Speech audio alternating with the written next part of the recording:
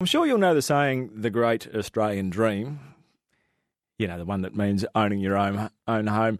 It's still achievable, but another dream for some young Australians is rapidly disappearing, and that is the chance to become a farmer, and particularly owning their own farm.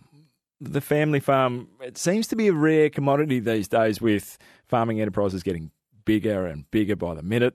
The saying, get big or get out, is certainly ringing true. But there's a man who's looking to change all of that. Sam Marwood has set up a social enterprise called Cultivate Farms. Good morning, Sam. Hey, Joel. How you going? Very good, thanks. You probably could be described as a rural matchmaker, but it's not of the romantic type that you're focusing on, is it? What exactly do you hope to achieve with this social enterprise, Cultivate Farms? Well, we did think about calling it eFarmony, but it's probably a bit too corny. But it is everything you're talking about. It's inspiring people that farm ownership is absolutely possible.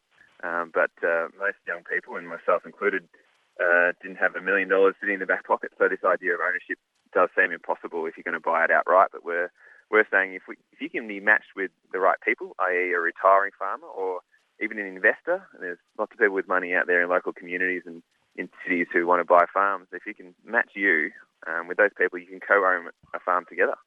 So how does it all work? I imagine there's dozens, if not hundreds of different situations that you find, that you come across. But is there a typical scenario? It is bespoke, just based on the farm. But I guess the main way we look at this is working with a retiring farmer or farmers who know they want to step back, but maybe their kids don't want it, or they don't have kids to hand on to, and they don't really want to leave, and they want to stay involved. So we just talk to them and say, what do you really want for your farm and for yourselves, and what's the vision, and get them to write that down and understand it. And then if they do want to stay involved and share ownership, then we go out and help find them a Top Gun aspiring farmer that they can build a relationship, get to know, and they work through together what this ownership transition could be, i.e. the aspiring farmers put some money up front, and then over time they earn their way in. But every situation is different, and we just really encourage people to say, what do you really want for your farm? You don't have to sell and walk away and lose that connection with the farmer community. Let's work out a great solution and back someone else's kids onto your farm. Sam, there's plenty of older farmers out there, the older generation. It is very, very common to hear of farmers who are 70 and still going at it. But are there the younger farmers? Are you finding that as well? Oh, absolutely. We've got we're nearly up to 1,000 aspiring farmers on our database across Australia, who all have that dream like I had growing up. I want to own a farm, but I'm not a millionaire, but I want to, and I've got this burning desire I don't think you can take out of humans to own a farm and run a farm. So they're out there, and we're trying to inspire hopefully 10 times that amount across the country that keep that dream alive. Let's show you the pathway to ownership, and that's through relationships. So we'll help you connect with farmers, but everyone can do this every day themselves. Get out there and meet farmers and tell people you want to own a farm. And you never know through conversations what doors can open. How do you feel, Sam, when you see family farms? You can just see them, can't you? If you're reading the paper, they're for sale. How do you feel when family farms are snapped up by these corporations? Do you see it as a missed opportunity? Oh, absolutely. I think I did a post the other day saying to aspiring farmers that they've got an unfair advantage to corporates, and that's that they've got their life story, that they're a Top Gun young family or a person who's got so much passion, and they're the ones that can go out to these retiring farmers and say, don't sell to the corporates.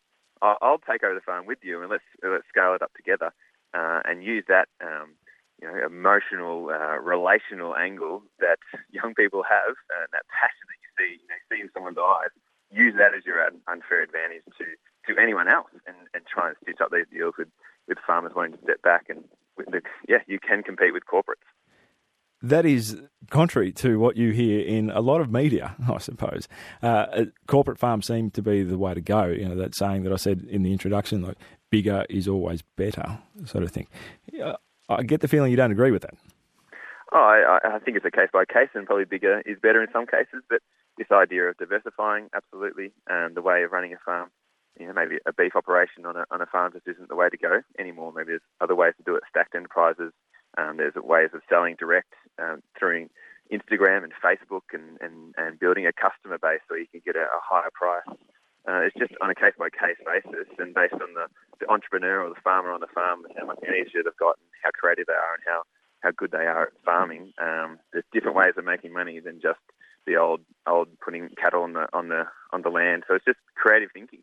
And if you can show the numbers stack up, then the next thing is just getting the right farmer on there who's going to run it day to day and have that passion and love for it, which is we're trying to track down those farmers and connect them with those retiring farmers. Sam Marwood, it is great to talk to you this morning. You are from the social enterprise Cultivate Farms. Just one quick question before I let you go. There's a couple of farms here that have potential in the top end. Oh, absolutely. We've got an orchard and it's a small beef property up your way. And, we're definitely keen if there's any farmers out there. We've got these 2 retiring farmers who absolutely love the idea of transitioning ownership. So if you're a farmer, you want to own a farm, they're sitting right there for you to come and grab. Sam, thank you. How do people how do people find out about all of this? Website, www.cultivatefarms.com. We're on YouTube and podcast and anything you use to find information, we're there. Great. Thank you. Thank you very much for your time this morning, Sam. Pleasure, Joel. Thanks for your attention. We know there are thousands of other things you could be doing or other podcasts you could be listening to, but you've chosen to listen to us. We appreciate your time so much. Please reach out as we're happy to work through your farm ownership pathway with you. Let's get you farming.